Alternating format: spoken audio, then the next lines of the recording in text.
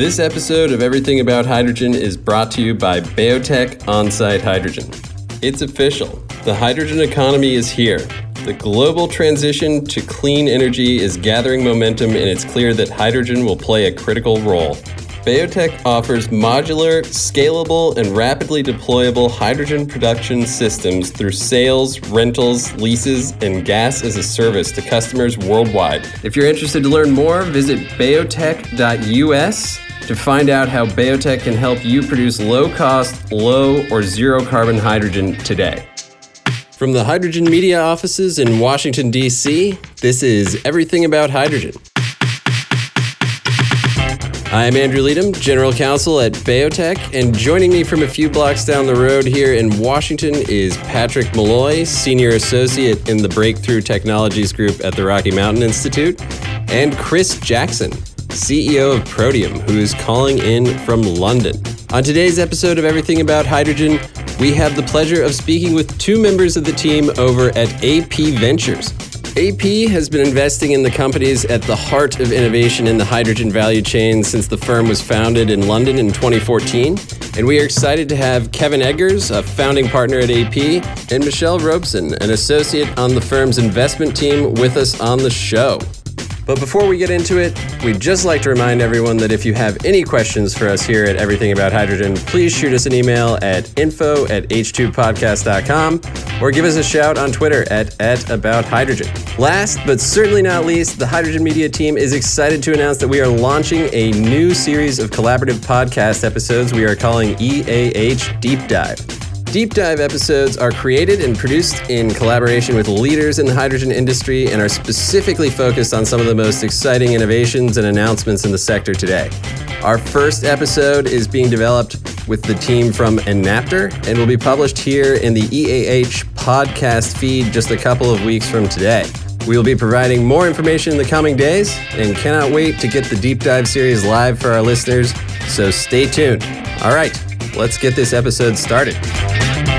Hey, before Kevin and Michelle sign in, guys, what's been going on in your worlds? How you doing, Chris? Yeah, no, good, thank you. It's all a little bit strange. I mean, we're slowly having one or two people coming back into the office, which is definitely a bit of a change of scene. I think having done everything virtually, and of course we're now getting used to Teams and Zooms calls where you've actually got other people in the background, so you've got to explain that to people.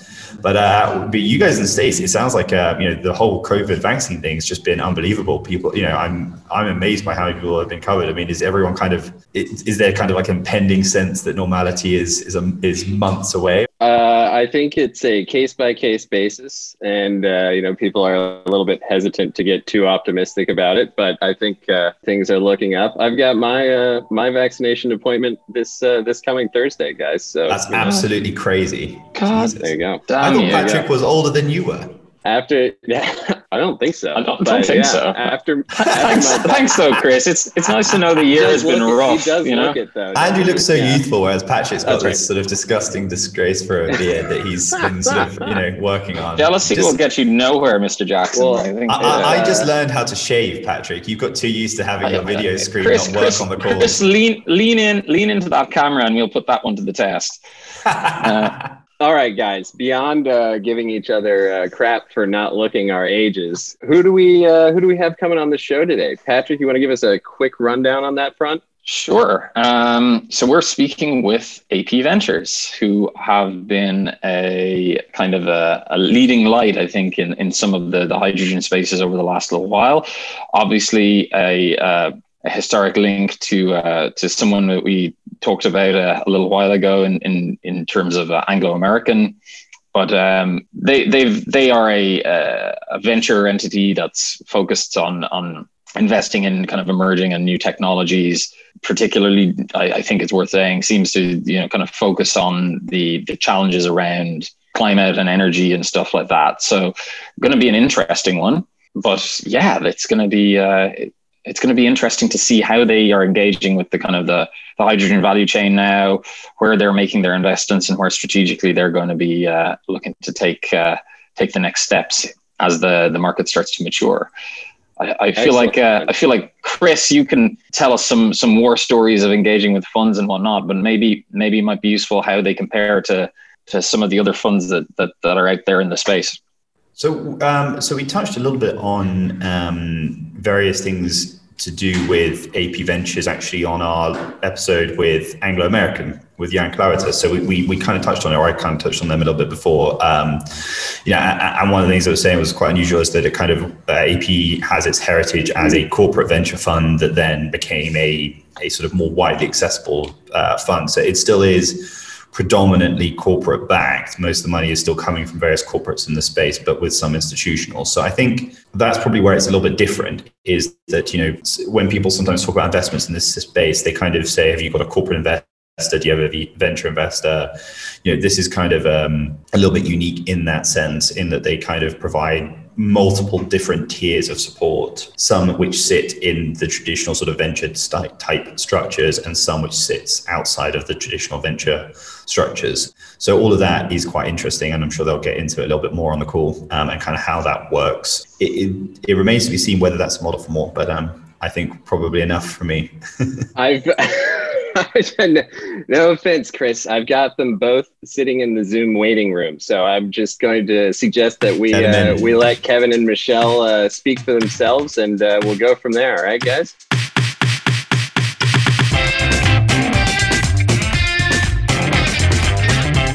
Well, Kevin, Michelle, thank you so much for joining us today. Really appreciate you guys making the time. And I don't know who wants to start first, but if you guys could give a little bit of a background and intro of yourself and a little bit about AP Ventures, that'd be wonderful.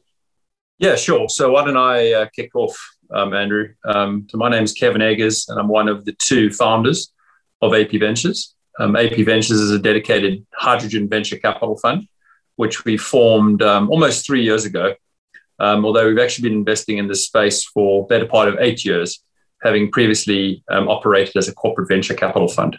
Michelle, would you like to provide a bit of background about yourself? Yeah, sure. Hi.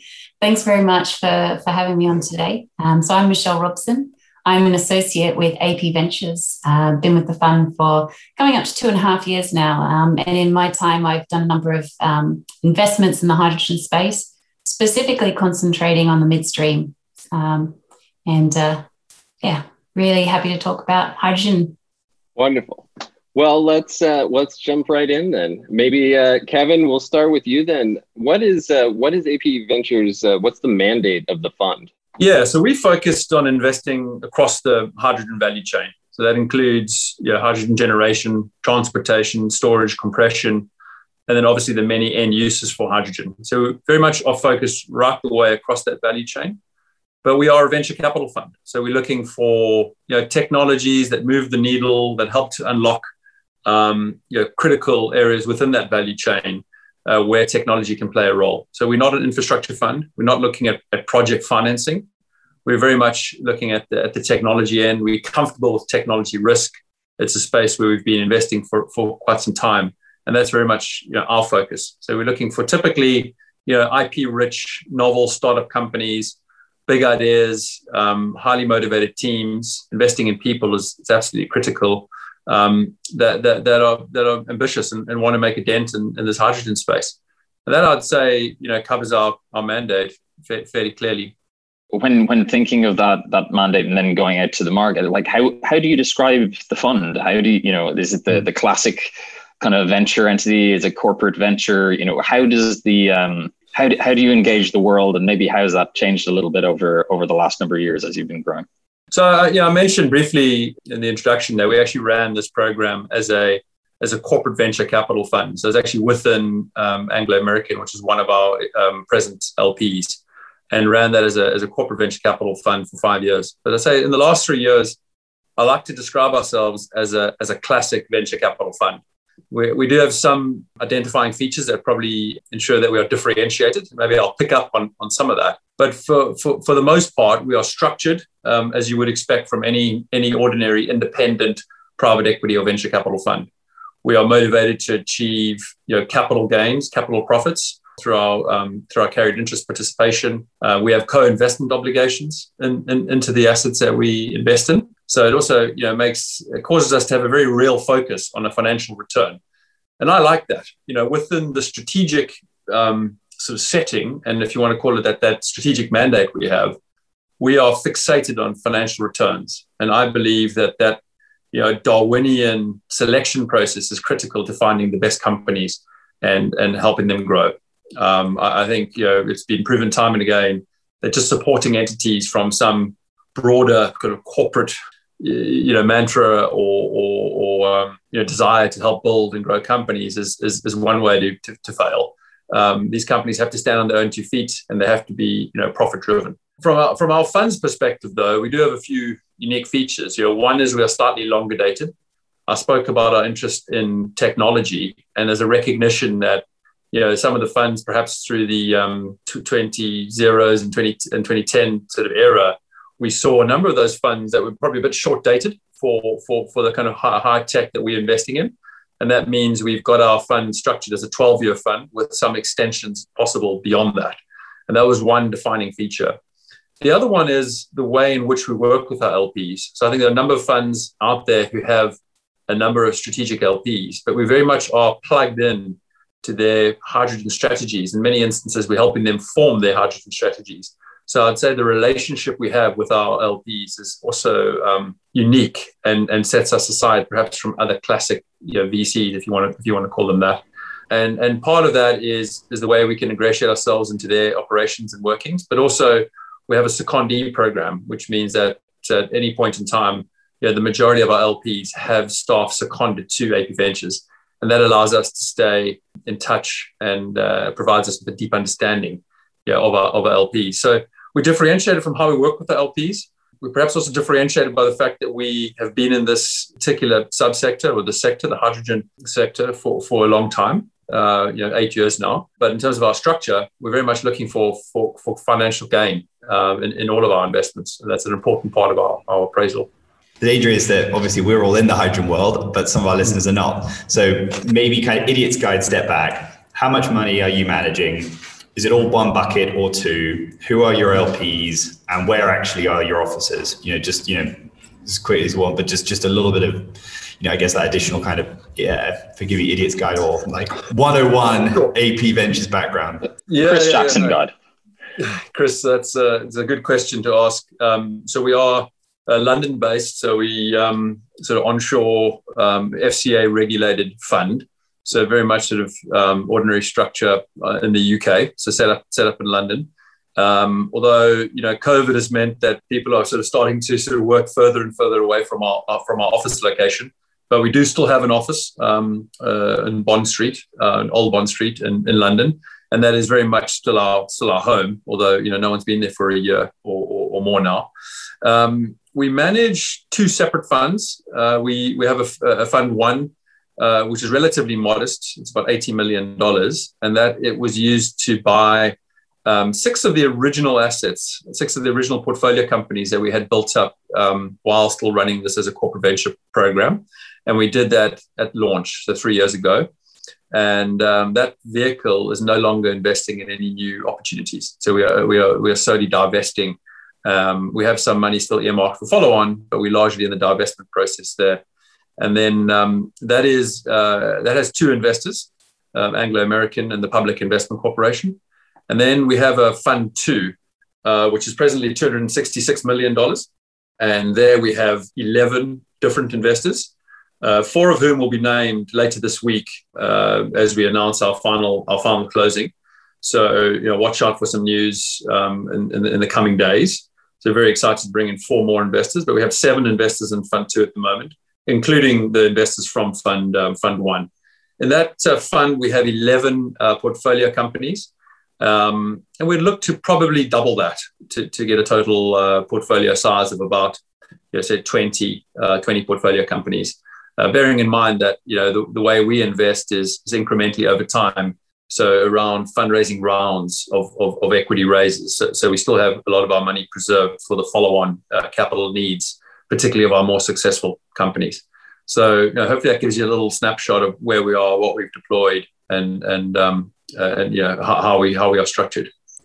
Well, I think you almost set me up quite nicely for my question for Michelle. So, if you're doing, as it were, new investors, expanding the portfolio, clearly you must think there's more opportunities out there. So what sector of the hydrogen space do you think hasn't been picked over yet? Where do you see the opportunities in the broader hydrogen ecosystem for AP Ventures? I mean, it's interesting, isn't it? It is such a relatively new area of interest, I suppose, for investors. Although, as Kevin says, we've been focused on this space for quite a while. I think we've seen a lot of investment going into hydrogen production, and that's absolutely right. We're going to need large volumes of low-cost green and blue hydrogen. For us, what we think is perhaps maybe overlooked by the market at the moment is the midstream. So the ability to connect these sources of supply with demand centers and getting the hydrogen from the areas of, so from your renewable energy rich continents or geographies to the demand centers, the industrial areas of Europe, Northern America, Asia, and the like. So we're really interested in storage and distribution that unlock or enable the opportunity to dislocate production and use and transform renewable power into a commodity. So specifically, we're thinking about transport and delivery in two different ways. Firstly, how can we enable low-cost, efficient, safe storage of bulk hydrogen?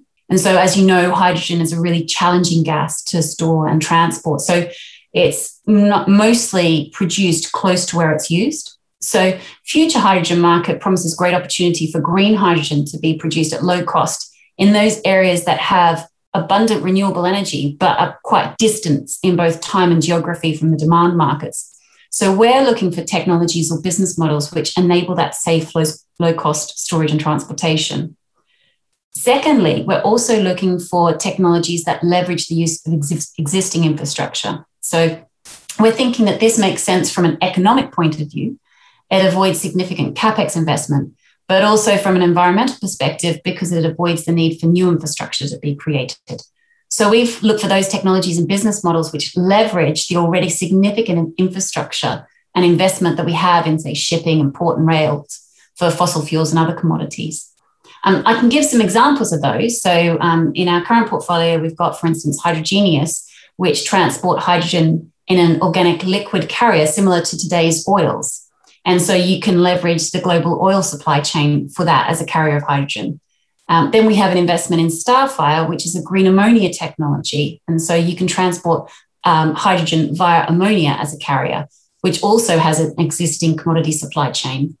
You can also look at alternatives such as synthetic fuels, so where you're creating a fuel out of a green hydrogen captured carbon dioxide. And you can, again, use existing not just supply chains, but also all the powertrains from using that as your fuel source. Or alternatively, there could be other applications, for instance, HYET, which is an electrochemical extraction and purification compression technology, which enables you to transport hydrogen using existing gas pipelines. So we think, though, that the opportunities in that space are particularly compelling, and we're actively looking for more of those. I was going to say just before quickly, I know, Andrew, I'm jumping through a little bit, but I just asked the question, Michelle. I mean, you've illustrated some brilliant portfolio companies that are already doing that. It sounds silly to say, but there aren't that many other ways of doing, yes, there's existing infrastructure, there's ammonia. So how do you add to the portfolio without adding portfolio companies that are actually in some senses competitive then? Can you add another green ammonia company? Can you add another liquid organic? Or at some point, do those portfolio companies start actually tripping over each other in some ways? I mean, it's a good question. And it's one that obviously we debate backwards and forwards. We are a venture capital fund. So we also need to manage our risk. And so we may find that we want to take investments, or I hesitate to use the word bets because it's very much not a bet. You're hoping this is a very educated decision that you're making. But across, alternative opportunities, we might not choose to make another green ammonia investment. But what we might do is there a part of the supply chain that we could invest in that then enables that? So, for instance, are there some components to that supply chain that you might invest in? Or alternatively, if you think downstream, are there some aggregators that we might be able to invest in that have a really interesting business model that are going to bring together a number of technologies within that midstream operation? And that can also be a really compelling investment case for us as well. And so taking that on to sort of the next step, which is maybe looking at it a little bit more broadly, but, Where do you guys see the most exciting markets for new hydrogen and fuel cell technologies? That can be regionally, that could be geographically, however you guys want to take that question on and fill that question out. That would be, I think, very interesting for our listeners to hear. Sure. I mean, I can start, but Kevin, I'm sure, can add to it as well. I mean, so I think when we started out with the hydrogen, or certainly when people generally tend to think about hydrogen, they tend to think about mobility. And absolutely, there is opportunity in mobility, but we think it also extends beyond there. So in the mobility space, we're thinking about things like heavy-duty vehicles, trucks, buses, trains, and ships and the like, but also other hard-to-abate segments such as aviation, where we think hydrogen could be really a potentially very, very exciting technology or fuel for that industry. That's a longer term, further down the track. But then in the near term, you can have synthetic fuels, like I mentioned previously. So using the green hydrogen and captured CO2 to make a synthetic fuel for your aviation industry. The marine segment is also, I think, of great interest. Although, again, in the nearer term, it may well be fuels such as ammonia that can be combusted that are used. And then longer term, you're going to see the hydrogen, or at least the fuel cells coming into play there.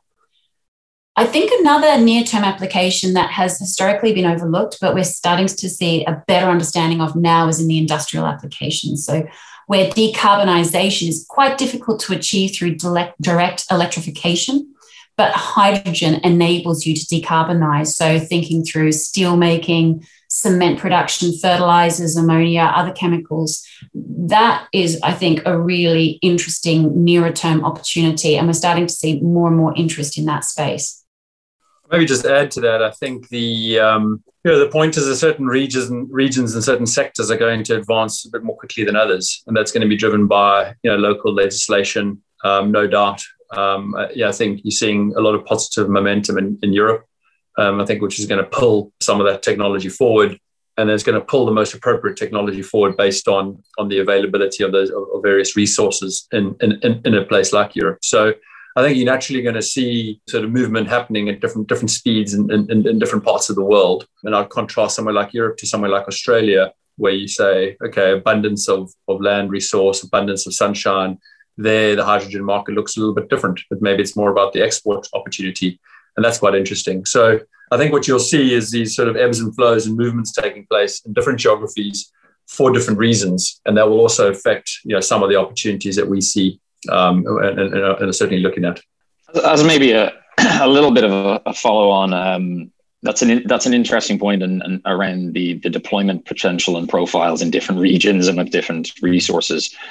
I just wondered perhaps, and when you're thinking about that, how do you see those kind of, deployments kind of by technology or sectoral use cases kind of rolling out, right? Because I'm thinking of many of the reports that we see, and they put, heavy duty trucking at the front, and then they eventually get to the heavy industrial use cases. Whereas in other reports, you'll see the heavy duty trucking right at the back, right? So how do you guys have a view of how the rollout of different regional markets work? Or do you think about that approach when you're looking at the companies, or is it very much go for the technology and work it out kind of afterwards? Yeah, I think it's go for the technology, but it's all about the multitude of applications that each technology has. So we talk internally about a one-to-many strategy. So where a particular technology can have multiple end applications. So okay, if I can build a fuel cell that may be have a better power density, these are the three different applications that could be used in, and then you could tick off mobility, aviation, etc. So what we're looking at, and we think very much holistically across the entire hydrogen value chain and that whole system, and then think about, okay, what is the technology you'll need, and where can you invest where it's somewhat bankable, because there's three different applications. So whether it comes first or third, you're going to be somewhat ambivalent. So that's one of our strategies. And then the other one is just thinking very carefully about where we make an investment and where the near-term commercial opportunities are. And that may be in a particular geography where that company would look to build out. And that's also important. So where we think there's going to be the right legislative support, right business support, that would be then the beachhead for that type of technology. So that's another approach we use when we think about our investments. Yeah, and I suppose thinking then about the kind of the investment environment right now, and I suppose the last year, maybe 2 years, how has that been? And I suppose how has it changed versus the early years of kind of engaging in the space? Are we seeing trends that are driving into the future, and what are you kind of seeing in that change in the investment community and the environment around hydrogen? Oh, Patrick, that's a really interesting question. And I can tell you, one thing for sure, that in 2013, I was not getting invited to do podcasts on hydrogen. So that's very clearly a fundamental shift, and a joyous one, because I've got these images scarred in my mind where I was sitting in California, or standing in California, talking about hydrogen. And this is going back to 2014. And frankly, all those in the room were probably on their mobile phones, and certainly not listening to what I had to say. So there's been a fundamental shift, and that's understandable. People had been burnt before. There have been previous hypes in hydrogen. And I think it's very clearly, some investors felt that they'd participated previously and wanted to sit out and wait and see. Michelle mentioned earlier the shift from mobility only to a broader set of industrial applications. I think that's, I would say, is a key difference to where we were 2 years ago, and certainly to where we were 5-6 years ago. A much more broader way of thinking about hydrogen and its very many applications. That is exciting. If net zero is the goal, then hydrogen is going to play a role. And if you go back to the COPs that took place in Copenhagen, there was still a debate of is climate change real? By the time we got to Paris, we were starting to get to the point where we could set meaningful targets and the like. But it's actually taken a bit longer to then build that into traction around some of these new technologies and new energy. But I'm confident that we're sitting now here in April 2021, really at a precipice. This is a once-in-a-generation shift, I think, in energy, and I think in societal expectations. So in my mind, the debate has changed from one of, is climate change real, to, okay, it is real. So now what are the impacts, and what are we going to do, and how do we act, and how do we change, both as businesses, as governments, and the like. So that's certainly a meaningful change, and that's only been accelerated during the pandemic. So the pandemic's been good for hydrogen, and I say that I'm very aware of how tough it's been on other sectors. So I certainly sympathize with those sectors. But for hydrogen, the concept of building back better has been a very powerful one, and recognizing that hydrogen will play a role, particularly in those hard to abate sectors, and the fact that frankly, hydrogen is not a cure-all, but it is a really talented little molecule that can play quite a meaningful role in various very many applications. And I think you can look at companies thinking about not only using hydrogen to decarbonize their own operations, but perhaps it's also part of a green offering. So there's a customer proposition. So you can think about a steel plant reducing their CO2 emissions, which is clearly could be part of their agenda to go towards net zero. But also they'd be offering a green steel, which their customers will start demanding. And I think there's two dimensions to the use of hydrogen by a company that I think are quite compelling, and I think causing many companies to think about how they can use it. And we're seeing, I would characterize as a clamor from the large oil companies to pivot and transition. And that's certainly going to be very supportive. We spoke earlier on about strategic versus financial VCs. And I think the strategic VCs backed by the large corporates have got a very big role to play here as we see those companies transition, and certainly be at the front end of that transition in hydrogen. So it's been a really positive 12 to 24 months. The road is not going to be smooth. I think there's little hype cycles that will develop here and there. I think there will be some ebbs and flows. But in my mind, what's now cemented is that hydrogen has a much rosier and bigger future than the one people were contemplating just 24 months ago. And it's very exciting for us where we position. But I think also our whole team is very excited about what that means for hopefully leaving the planet a little bit better than we found it. So there's a strong sort of purpose-driven approach to certainly our team and our desire to try and make a difference, which is also quite motivating and exciting to see. I think the danger always in these conversations, especially when we're talking to people who have this kind of international exposure in the space, as long as you have, Kevin and Michelle, is that we can ask endless questions because there's so many areas you could take this and move to. I mean, a question maybe, Michelle, would be interesting just to get your perspective on this one, because you were talking about some of the portfolio companies earlier. So I just kind of wanted to actually, pick up on Kevin's theme of the international discussion. COVID in some senses has been great insofar as, and I hesitate using that word, but it has been a very busy time and it's been a good time to raise money for companies in the space. But it's actually been pretty difficult for companies trying to manufacture things and get projects up and running in some senses. And I think it's also been quite difficult for people thinking about supply chain. Because I think, suddenly, in Europe with the COVID vaccinations, that's affected a lot of calculations from countries like the UK about supply chain. There was recently just a debate in Parliament in the UK about strategic minerals and metals, which is almost certainly prompted by supply chain concerns, which is saying, how much do we want to manufacture abroad versus domestic? So how do you and how do AP Ventures help, or what kind of conversations are you having with your portfolio companies at the moment who may have very large multinational supply chains, are very much plugged into this macro trend, which is hydrogen, but are based somewhere, their team is based somewhere, the initial projects are based somewhere, and clearly it's been a very unique and disruptive time.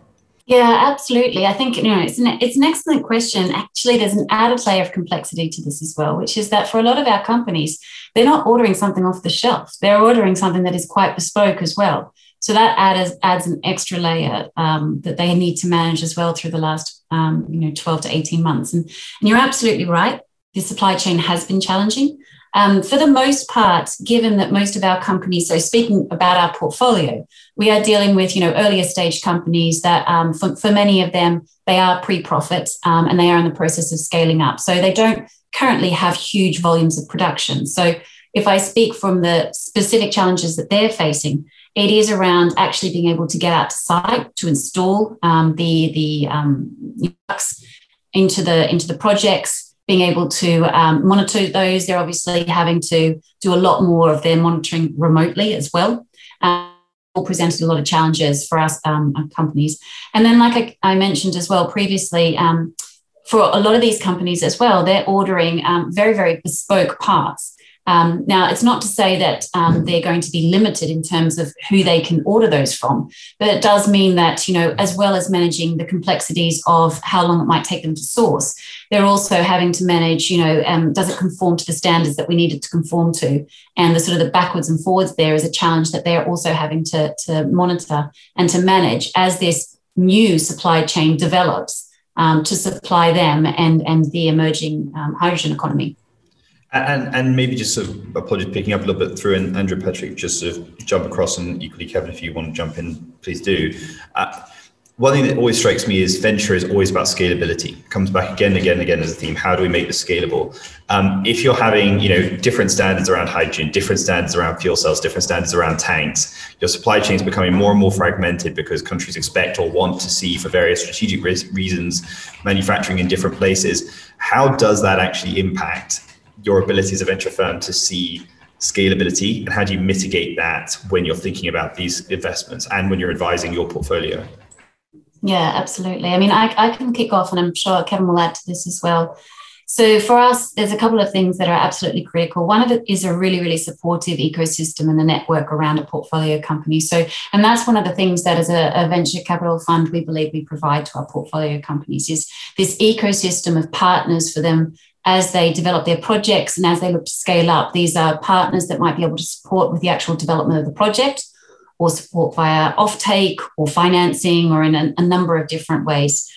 So we would be looking to, obviously, our limited partners also have an interest in this space. There may be opportunities for them, but there's also others in our network that are able to support the portfolio companies as well.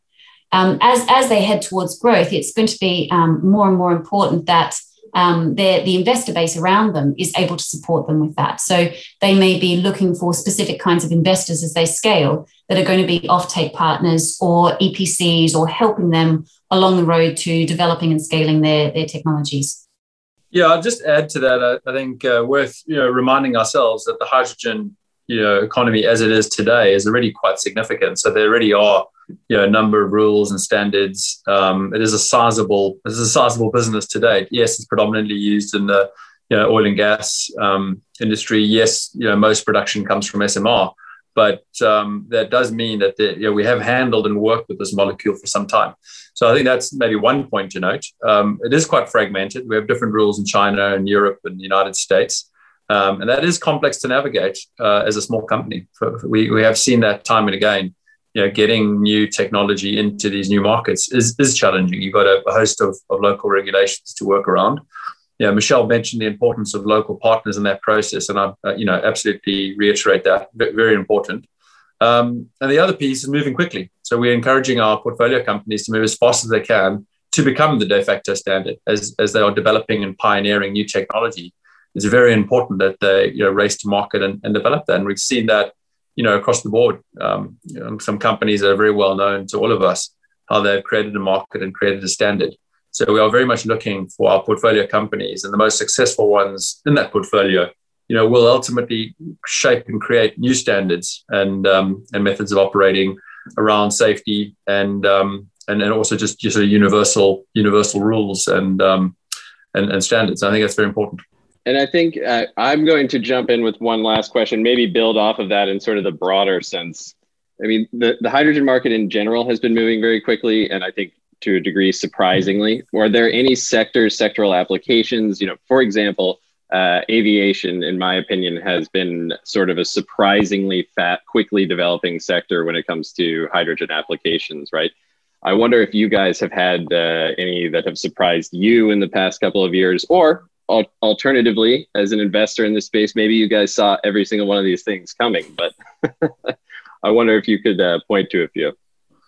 Yeah, I'll dive in, and Michelle, feel free to add anything. No, look, I think you touched on probably, one of the most interesting areas, which is aviation. Certainly, our view 2-3 years ago was, sure, it's interesting, but it's a long time coming. And slowly and surely, you've seen, more and more announcements in the space. You see some early movers, and I'm really encouraged to see that, frankly. So, yes, we didn't get out in front of that, but we do still have a strong interest in that. And I think it's very positive to see, that ambition. It still does feel like a long time away. And I think when we think about hydrogen, I have to divorce in my own mind what I'm curious and what I'm excited about versus what can make my investors money in the life of the fund. And those are obviously two distinct points, right? We have to be practical about it. We like everything hydrogen, but at some point in time, we have to say, okay, what can we invest in to generate a return over the next 5-7 years? So there's elements of that in all of our thinking. Certainly, the aviation space is probably the one that jumps out when you think about when you think about something unforeseen, perhaps 2 years ago. I don't know, Michelle, anything else jump out at you? Yeah, I'd probably add to that ammonia. And we jokingly refer to ammonia as the new hydrogen because, up until probably even 6 months ago, nobody really thought about ammonia. And certainly sort of the application, the breadth of the application certainly wasn't being spoken about.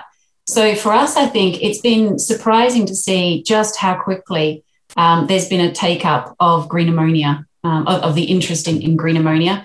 Ammonia as a fuel, as a hydrogen carrier, as an energy source itself.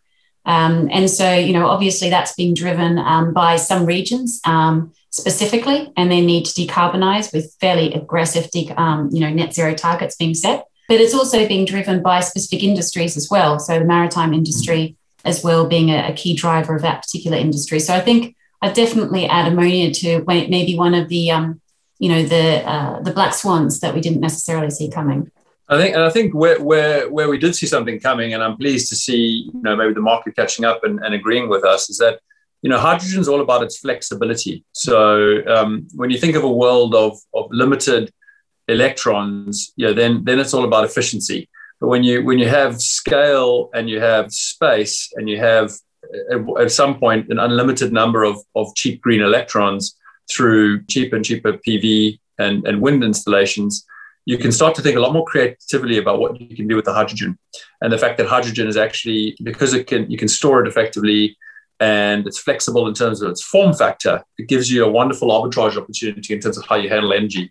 So I think what you're seeing now, if I look over the last 6 to 12 months, is a recognition that hydrogen can play that role because you can oversize your solar installation, and you can think about keeping some of that excess energy stored in the form of hydrogen via green electrolysis. And that's really interesting, and it certainly meets with our worldview that hydrogen is the ultimate flexible fuel and energy carrier of the future. And I'm excited to see that development. If I go back 5, 6, 7 years, it was all about efficiency. Everyone was criticizing hydrogen because of the inefficient cycle, particularly when you introduce a fuel cell and you're generating electrons again. Yes, it can be inefficient, but if you're in an application where you're not constrained by space and you've got a lot of very cheap electrons to play with, well, then suddenly all these applications become quite interesting. You couple that with mandates where you'd expect to see a minimum amount of, say, sustainable aviation fuel or similar, and then suddenly in a very interesting world where you've got the sort of push and pull dynamic taking place at the same time. Excellent. Well, I think, guys, you have been overly generous with your time, and we really appreciate you guys joining us. It's very kind of you. I think it was a really interesting conversation. I assume Chris and Patrick, Chris, you are done with your questions. Well, no, I mean, I can always ask, but it's just best to stop. Otherwise, I just keep going. This episode is brought to you by BayoTech On-Site Hydrogen. We all know the transportation sector is facing increased pressure to transition to zero-emission solutions. And to borrow a phrase from our dear friend Patrick Malloy, this is the thing. Hydrogen provides a clear pathway to decarbonization. BayoTech offers its customers turnkey solutions for hydrogen supply that enable vehicle manufacturers, transit agencies, fleet operators, and logistics organizations worldwide to adapt to climate regulations and produce hydrogen for fuel cell electric vehicles at prices that compete directly with diesel. To learn more about how BayoTech can help you produce low-cost, low or zero-carbon hydrogen, visit bayotech.us today. All right, guys, pretty interesting conversation with Kevin and Michelle, wide-ranging. Let's, I don't know, I'm going to just choose randomly. Chris Jackson, why don't we start with you? Big picture, big reactions, big takeaways.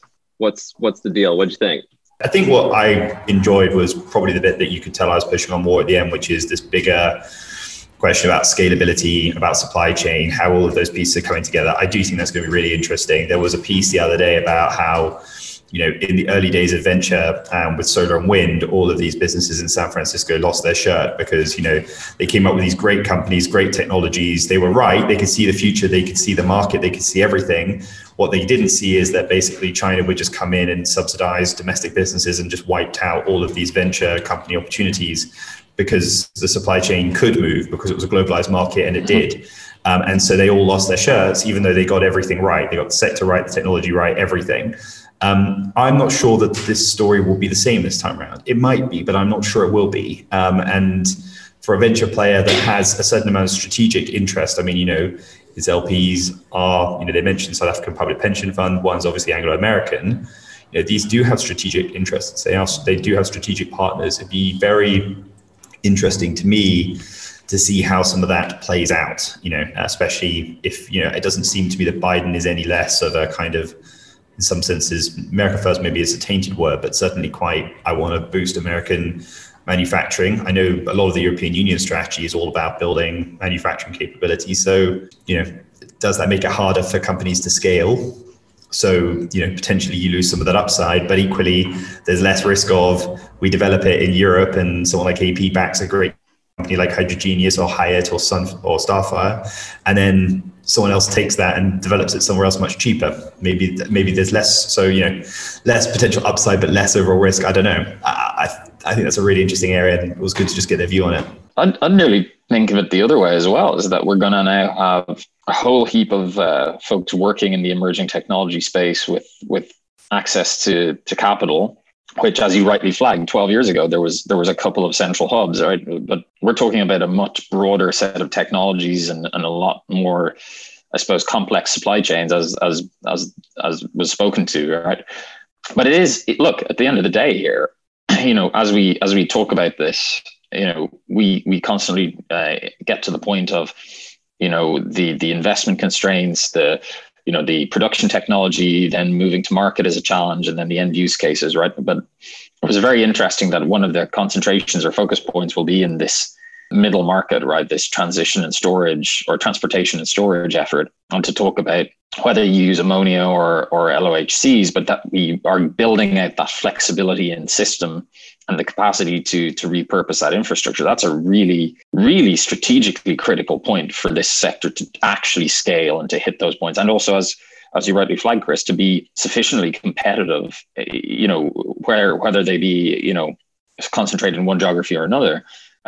Accessing the market is a major hurdle right now, and it's challenging. And it's really, really quite encouraging to hear that there are funds out there that are engaging in that space and looking to push on what is a problematic and challenging question in that scaling question. So positives in there for sure. And our listeners are starting to talk about this. I mean, I called Adrian van der Spy, who was, saying, given how much everyone talks about platinum, is that a problem for scalability, and these other rare earths and the whole mining sector and what all of that looks like. I mean, and of course, it's actually worth mentioning, and I sort of was wondering whether Kevin and co were going to flag this at the beginning, but the part of the heritage of AP Ventures is that its job was to create a market for platinum, right? It was saying, well, catalysts are dead, so if you're not going to use platinum for catalysts and internal combustion engines, where are you going to go after that? And that was part of why they were pushing hydrogen. So and that has a strategic dimension for Europe and the US as well, which is that platinum is predominantly produced in South Africa. A bit of Russia, but it is predominantly South African, as opposed to many other rare earths which are predominantly in China. The listeners are picking up on this as much as the others are. So I don't know, Andrew, what do you make of all of that conversation? What was your kind of takeaway?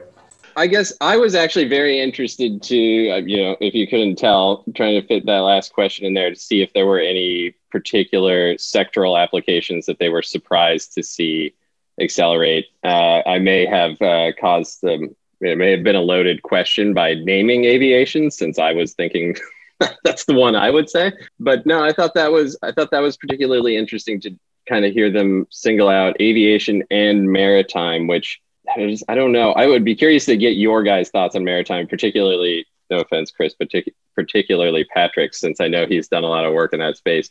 I think it's true that it has progressed quicker than I would have predicted in terms of people being, different investors, different companies, people being interested in the maritime space as an end use for hydrogen and ammonia. But I guess that's all relative. That's a relative timeline, right? Nothing moves fast in the maritime industry. And so I suppose it's moved faster than expected, but that's still not that fast. I don't know. What do you think about that? Number one, Chris Jackson is a proud leisure sailor, and as such, his insights into the maritime industry are more adept in the deployed thing. Because I can't sail, so I'll just drown when someone invites me on a boat. I suppose just look to speak to the maritime space in general, and kind of briefly.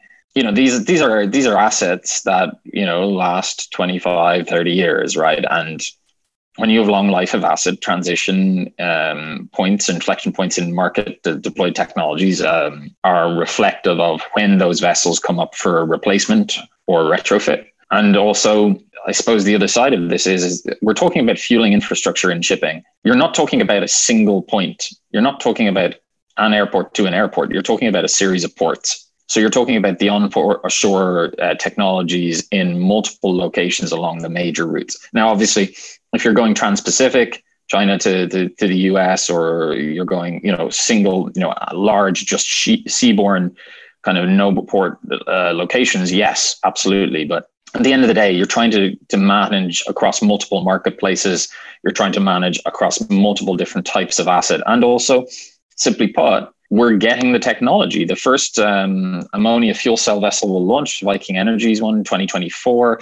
There's efforts by Man Group and others and in various cohorts. And even now, folks using methanol as an intermediate step, right? So shipping is not a stagnant space or a stagnant market in this space. It's just that it is a very long duration kind of life of asset business. And it is something where folks are going to be very, very, very particular and careful because of the complexity of the supply chains that they are supporting. Shipping is central for essentially how we all live today, whether we know it or not. And look what happens when a large vessel gets stuck in the Suez for a few days, right? Billions of dollars are just burned. So there's relative kind of sensitivity to the need for change. The IMO standard looking at a 50% reduction in CO2, GHGs by 2050, solid work in deploying technologies, the low sulfur emission standards that have come through. Shipping is innovative, and we can push it pretty fast and pretty far in the next 10 years. It's going to be cool. And on that note, Chris, I didn't get to answer your SPAC question. Jumped ahead there, so we'll come back to that next time around. Also, I'd point out to listeners that the Wilhelmsen Group will be sending one of their engineers onto the podcast in a few weeks to tell us how we are wrong, but presumably mostly right about maritime stuff, right? And that does it for us today at Everything About Hydrogen. A big thank you to Kevin Eggers and Michelle Robeson of AP Ventures for joining us on the show today and telling us what it's like to be one of the world's leading investors in the hydrogen sector. Thank you, as always, to Patrick and Chris for their masterful co-hosting abilities and hard work on the show. And as you know, we love to hear from our listeners here at Everything About Hydrogen. If you have any questions for us or our guests and would like to get in touch, please send us an email at info@h2podcast.com or find us on Twitter at @abouthydrogen. Lastly, if you enjoy the show, please leave us a 5-star review on Apple Podcasts, Spotify, or wherever you get your podcast content.